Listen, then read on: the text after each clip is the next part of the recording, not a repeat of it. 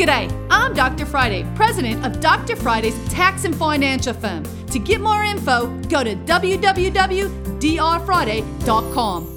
This is a 1-minute moment, and this year is flying by. We've already finished the first quarter. We're getting ready to look at quarterlies for the year of 2022, completing taxes for 2021, installment plans, or offering compromises. Those are all in play, and the IRS is doing a little better job in trying to communicate what they want from us as far as trying to make these deals. But you need someone to represent you. You need to make sure you're making your quarterly estimates. As an entrepreneur, that is something we're supposed to do. And you're not supposed to wait till the end of the year. There are penalties for that. And if you want to try to keep more money in your pocket, you need someone like me to help you understand your tax liability. You can catch the Dr. Friday call-in show live every Saturday afternoon from 2 to 3 p.m. right here on 99.7 WTN.